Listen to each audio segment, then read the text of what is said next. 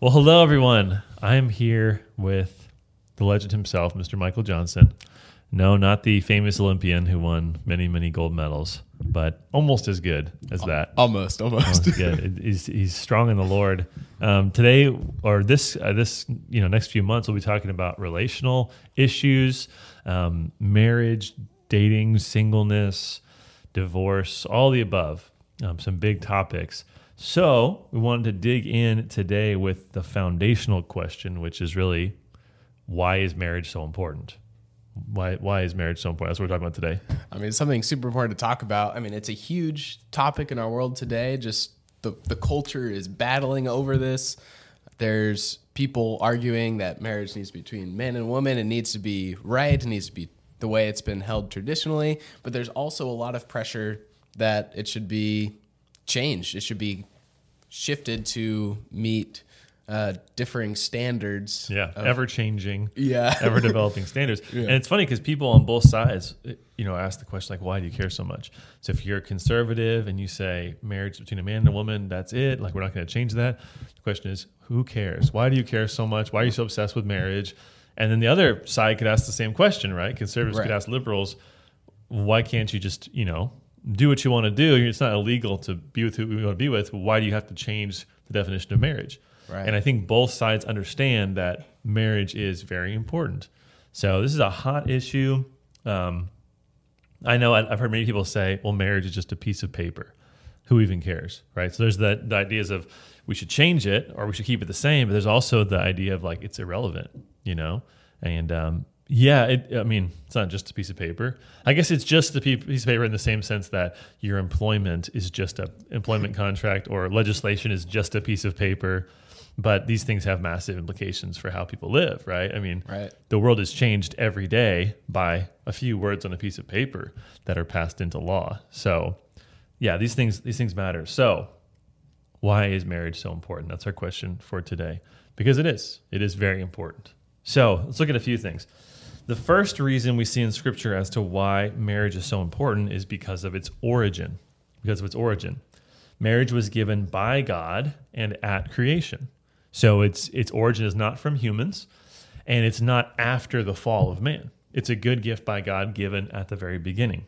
So it's his invention, and it's not just some necessary evil, is what this shows us. Okay, so because of that, it's a fundamental aspect of what it means to be human, right? Marriage is foundational to humanity. Now, of course, I'm not saying you're less if you're not married.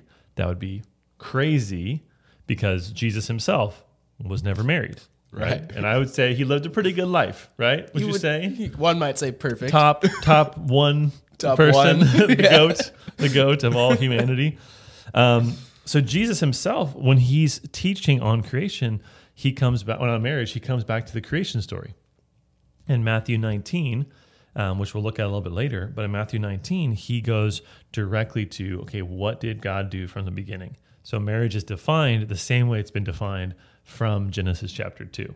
So that's super important. The origin shows us why marriage is so important. So there are many things that were invented by humans, but marriage isn't one of them. So we don't have a right to define it however we want to define it.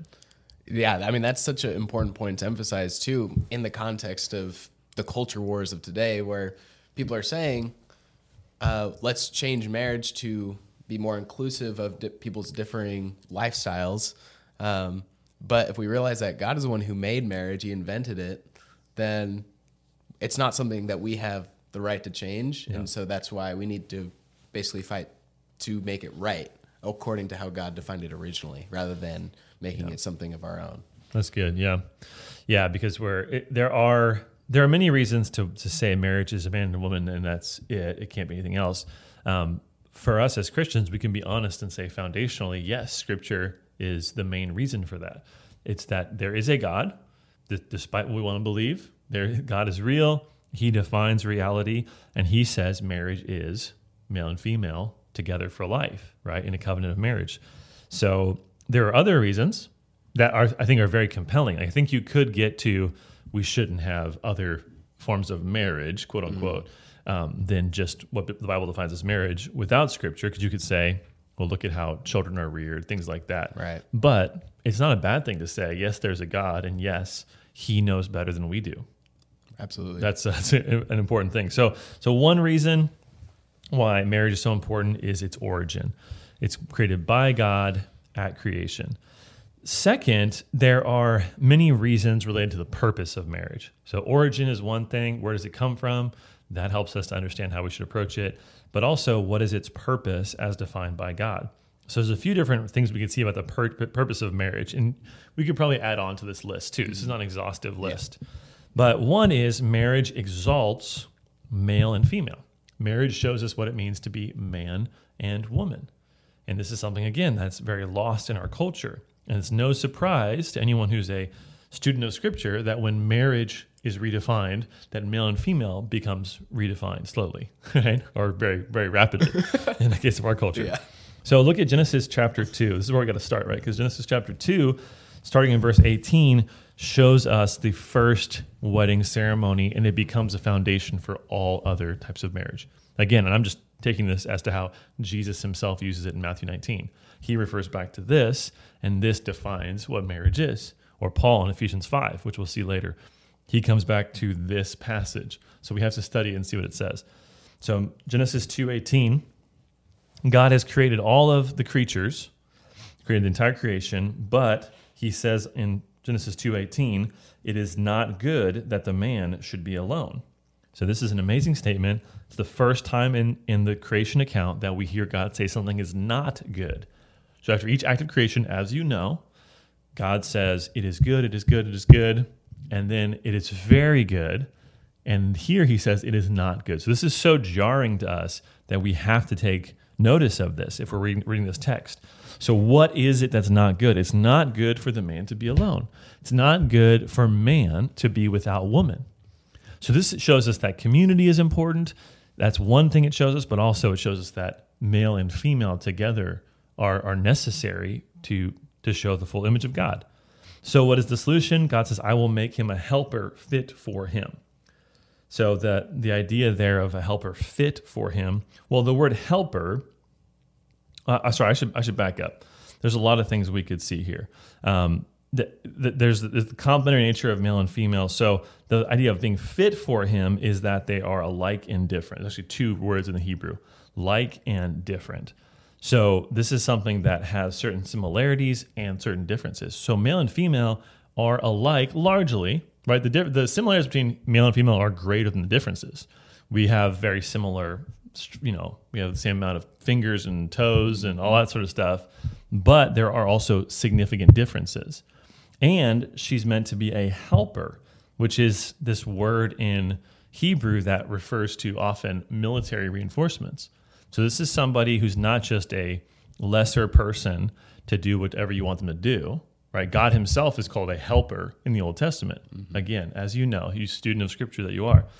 But it refers to someone who comes along to strengthen you and to complete what is lacking in you.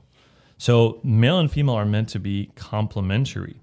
And then when we see as we go on here, verse 19, now out of the ground the Lord God had formed every beast of the field and every bird of the heavens and brought them to the man to see what he would call them.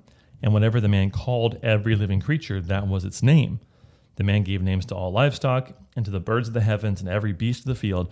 But for Adam there was not found a helper fit for him. So same phrasing as verse 18, helper fit for him. So the Lord God caused a deep sleep to fall upon the man, and while he slept, took one of his ribs and closed up its place with flesh. And the rib the Lord God had taken from the man, he made into a woman and brought her to the man. It's interesting, even in verse 22, the verb there for making the woman is a different word. So the verb is more like he built the woman. So with Adam, he made him, he formed him out of the dust. Right. Woman was built from the rib of man. So even in the creation account, there are very different ways in which humans are created. There's different materials, right? Dust versus a rib or part of the body, and there's different verbs as well. And all of this is just more and more indications that there is something very different about male and female, something very beautiful and different. So God uses different materials, different methods to show that man and woman are different by design. It's not accidental. And it's amazing because the world has completely lost any definition of male and female, Absolutely. right? Did you see this just I think it was last week or 2 weeks ago, the Cambridge Dictionary changed their definition of woman. Oh boy. Did you see this? I don't know if you saw this online. It was trending. So the definition used to just be an adult female human, woman.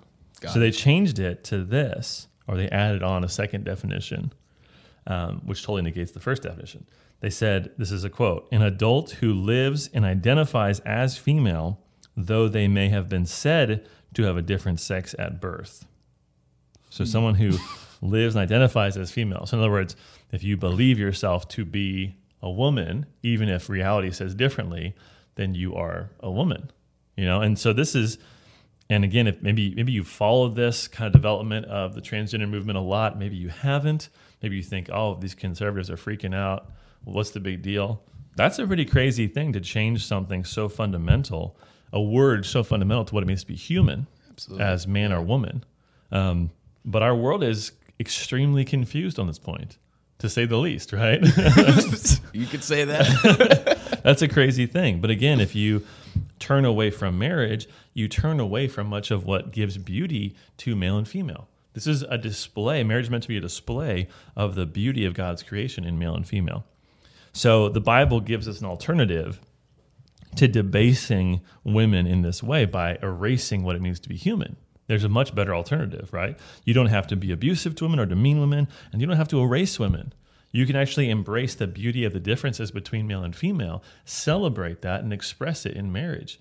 It's a beautiful thing. And many people have, over the years, said, wait a second, everything I was told growing up about how it's terrible to be feminine is not true. It's actually a good thing, right? And even just, again, the creation, the way God creates, Matthew Henry said it this way, and it's a very famous quote, but he said that woman was not made out of his head, out of man's head to top him, nor out of his feet to be trampled upon by him, but out of his side to be equal with him, under his arm to be protected, and near his heart to be loved. So God creates male and female in this way so that they are equal, but distinct and different. And both of those things are very important. So marriage is about male and female coming together as one because man and woman need each other. What a radical thing that is to say in the year 2023. It's truly amazing. So that's the first thing in terms of the purposes of marriage, is that marriage is meant to display the beauty of man and woman. Second thing, though, is that marriage is the foundation of the family. Marriage is meant to be the foundation of the family. So again, very basic things that should never need to be said, but we wouldn't have people without the union of men and women together in marriage, right? Or at least in a sexual relationship. But we need more than just this conjugal union of people. We need more than just sexual relationships to create healthy children.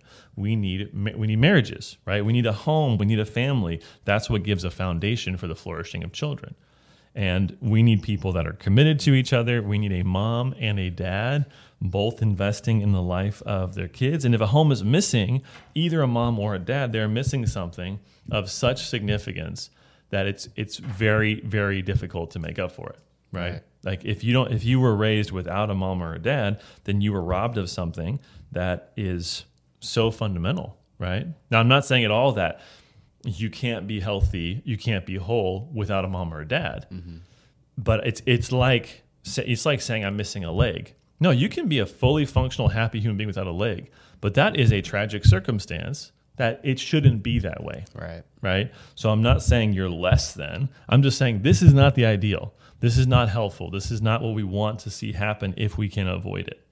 So marriage provides this beautiful union of male and female so that a child is brought into the world in safety and with a great example, Lord willing, right, of what it means to be a man and what it means to be a woman. Right. And that is so formative. The stats on single-parent households are staggering, right? I mean, the increase in crime, in dropping out of high school, in pregnancy outside of marriage, like you go down the list of different things, it is a shocking increase.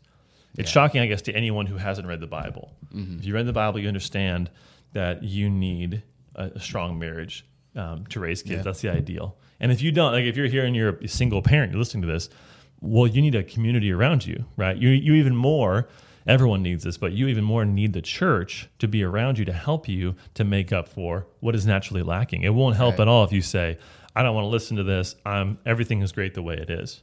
No, you may not have chosen this situation, or you may have sinned and now repented of it, but you can find community and you can find ways to compensate for that. Right. But it is a lack. Yeah, I mean, there's a clear difference just in the complementarity of men and women, that a mother and a father have different things going for them that children need. And so if you only have one of those, it needs to get filled in because there's going to be things lacking there. Absolutely. Absolutely.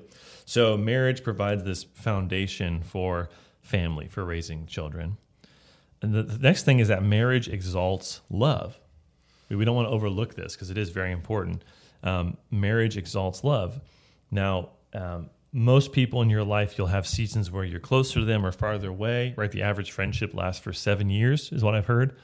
But with marriage, you have someone who you're committed to for life. Even with kids, you have this season of sacrifice, maybe 18 years for some people. Maybe they're with you for 40, 45, I don't know. I don't want to brag and say I'm going to, do better than that. I hope not. But with marriage, you don't ever move past that, right? You're always with them, sacrificing for life. And so this exalts love, this exalts commitment. It's so important and so foundational for the rest of life as well. You need that relationship that you're committed to strongly.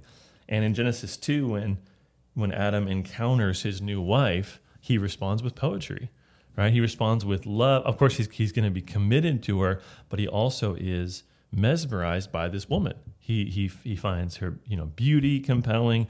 He's drawn to her, and the Bible spends a good amount of time exalting marriage love. There's a whole book devoted to it, right? Song of Solomon. Mm-hmm. That's an amazing thing that God would write an entire book about marriage love. So this is not a small thing. Love is an important aspect of who God is, and in our lives we have this marriage relationship to point to that. Right. I mean, 1 John 4 says God is love. Yeah. And so if you don't love, then you don't know God. And so that's something that's right. so critical. Yeah, it's actually a wrong speaking for me to say that love is an aspect of who God is. Mm-hmm. Love embodies who God is. So it's so important for us to grow in that. And then the next thing is that marriage is designed to grow individuals. This could be, overlooked. Maybe it seems like an obvious point to some, but if you're living with someone who's different than you, they're going to stretch you, they're going to challenge you, they're going to see blind spots in your life that you don't see. And so marriage helps us to grow to be the kind of person that God wants us to be. So, and one of the best ways you can grow in your life is by staying married, even when it's difficult. Stay married, say, I'm going to do what God calls me to do, even when it's hard. There are very few exceptions for divorce, which we'll talk about at some later date. But the general idea is you stay in marriage, you stay committed, even when it is very, very difficult, because that's going to grow you. And then the last thing is, really, I kind of save the best for last, the most important reason why marriage is so important. It's not just some sort of temporary benefit or even spiritual growth, which is a big thing. It's something even better, which is that there's an eternal aspect to marriage. Marriage is meant to point to the gospel of Jesus Christ. We like that word gospel, obviously. It's a good one. We use it, maybe too much, I don't know. But the gospel is the good news of Jesus, right? So marriage is meant to be a picture of that good news. Now, let me kind of just unpack this a little bit, I guess. We know that individual marriages don't last beyond this life, right? In Matthew 22:30, Jesus is clear that in the resurrection, people aren't married or given in marriage, but we're like the angels in heaven. Right. So we do not have marriage in eternity. So marriage is a temporary way in this lifetime to point to something of eternal significance. It's a pointer. It's a sign of something bigger. And Jesus in his ministry focused a lot on marriage. Obviously, we saw at the beginning of the Bible that marriage is prominent, right? So in the very beginning, the Bible starts with a wedding. The miracles of Jesus, the first miracle of Jesus was at a wedding. So it's in John chapter 2. John chapter 1 starts a lot like Genesis chapter 1, right? In the beginning, right, was the Word. It echoes Genesis 1. And in John 2, Jesus' first miracle is supposed to, I believe, echo the first wedding in Genesis chapter 2. So Jesus comes along, he blesses a wedding by making a bunch of wine, right? By turning water into wine, but it's at a wedding. So this is God in the flesh, right, as Christ, blessing this marriage, blessing this, and we don't know who got married, but it seems insignificant, right? The whole idea is God is coming to bless his creation, and so marriage is a focus of that. So this is not incidental. This is very important. And Jesus is pointing back to what God has done. He's pointing to the present, that he is God, and he's pointing to the future when there will be this final wedding ceremony. He's pointing to what his ministry is going to be about. His ministry, the ministry of Christ, is about marriage in a real sense. It's about marriage. Now, let's look at Ephesians chapter 5, because this just helps bring so much of this together. And again here, Paul is going to quote at the end from Genesis chapter 2. So we'll go back to that. So in Ephesians chapter 5, starting in verse 22, we see these encouragements to wives and to husbands. So first we see a few different references to the church, right? So in verse 23, we see the husband is the head of the wife, even as Christ is the head of the church.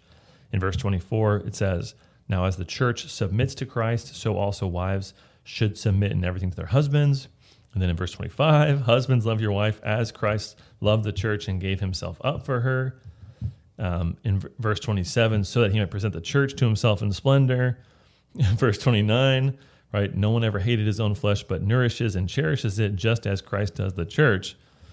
So there's so many references to Christ and the church as Paul is talking about man and woman in marriage. So he keeps expanding and looking at something that is bigger than just two people in this temporary life. Mm-hmm. He keeps redirecting and saying, Christ, church, Christ, church. And then in verse 31, he quotes from Genesis chapter 2. He says, therefore a man shall leave his father and mother and hold fast to his wife, and the two shall become one flesh. This mystery is profound, and I am saying that it refers to Christ and the church. So in case you missed the first 5 times he was saying it, right? He makes it so explicit here. He's saying there's a mystery in this command of marriage. And he's saying the mystery is that it is referring to Christ and the church. So marriage is not about just a man and a woman. When I officiate a wedding ceremony, which is one of the best things in the world to do, I love doing that, I always have to think about Christ and his church. Mm-hmm. This story that has been going on through all of history of God pursuing his bride, pursuing those he loves, and sacrificing for them, and how this marriage, this temporary marriage, is meant to point people to that, to say there's a story beyond this. There's a reason why we all love seeing two people in love. We love, wedding ceremonies. We love celebrating that. It's because there's something greater that's coming.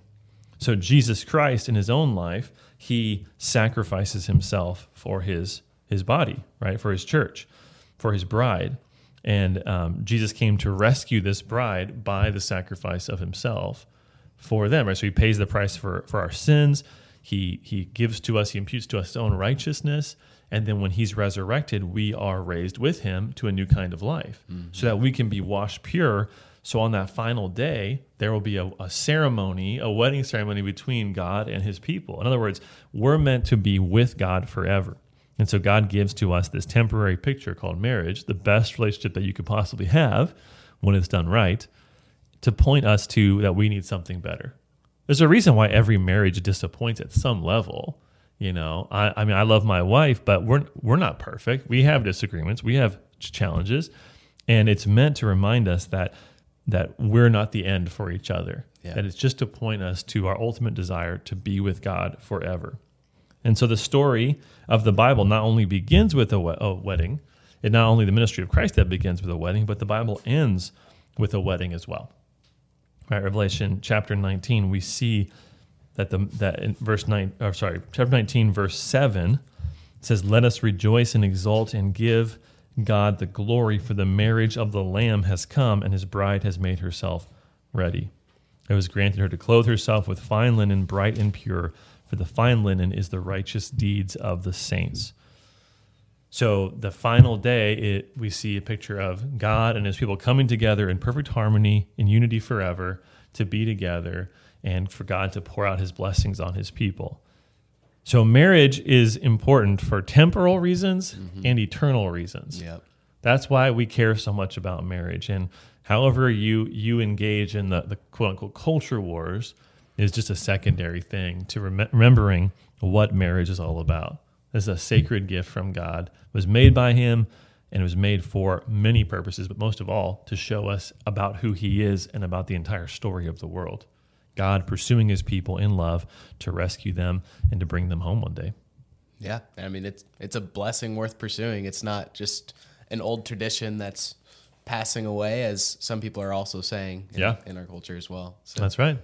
So go and be married well, I guess. If you're married, rejoice in that, right? Be Christ. If you're the husband, be Christ as Christ is to the church. If you're not married, wait on that, right? Wait on that. If you desire that, then trust in God that he's going to provide at the right time. And remember what it's all about. It's about Christ.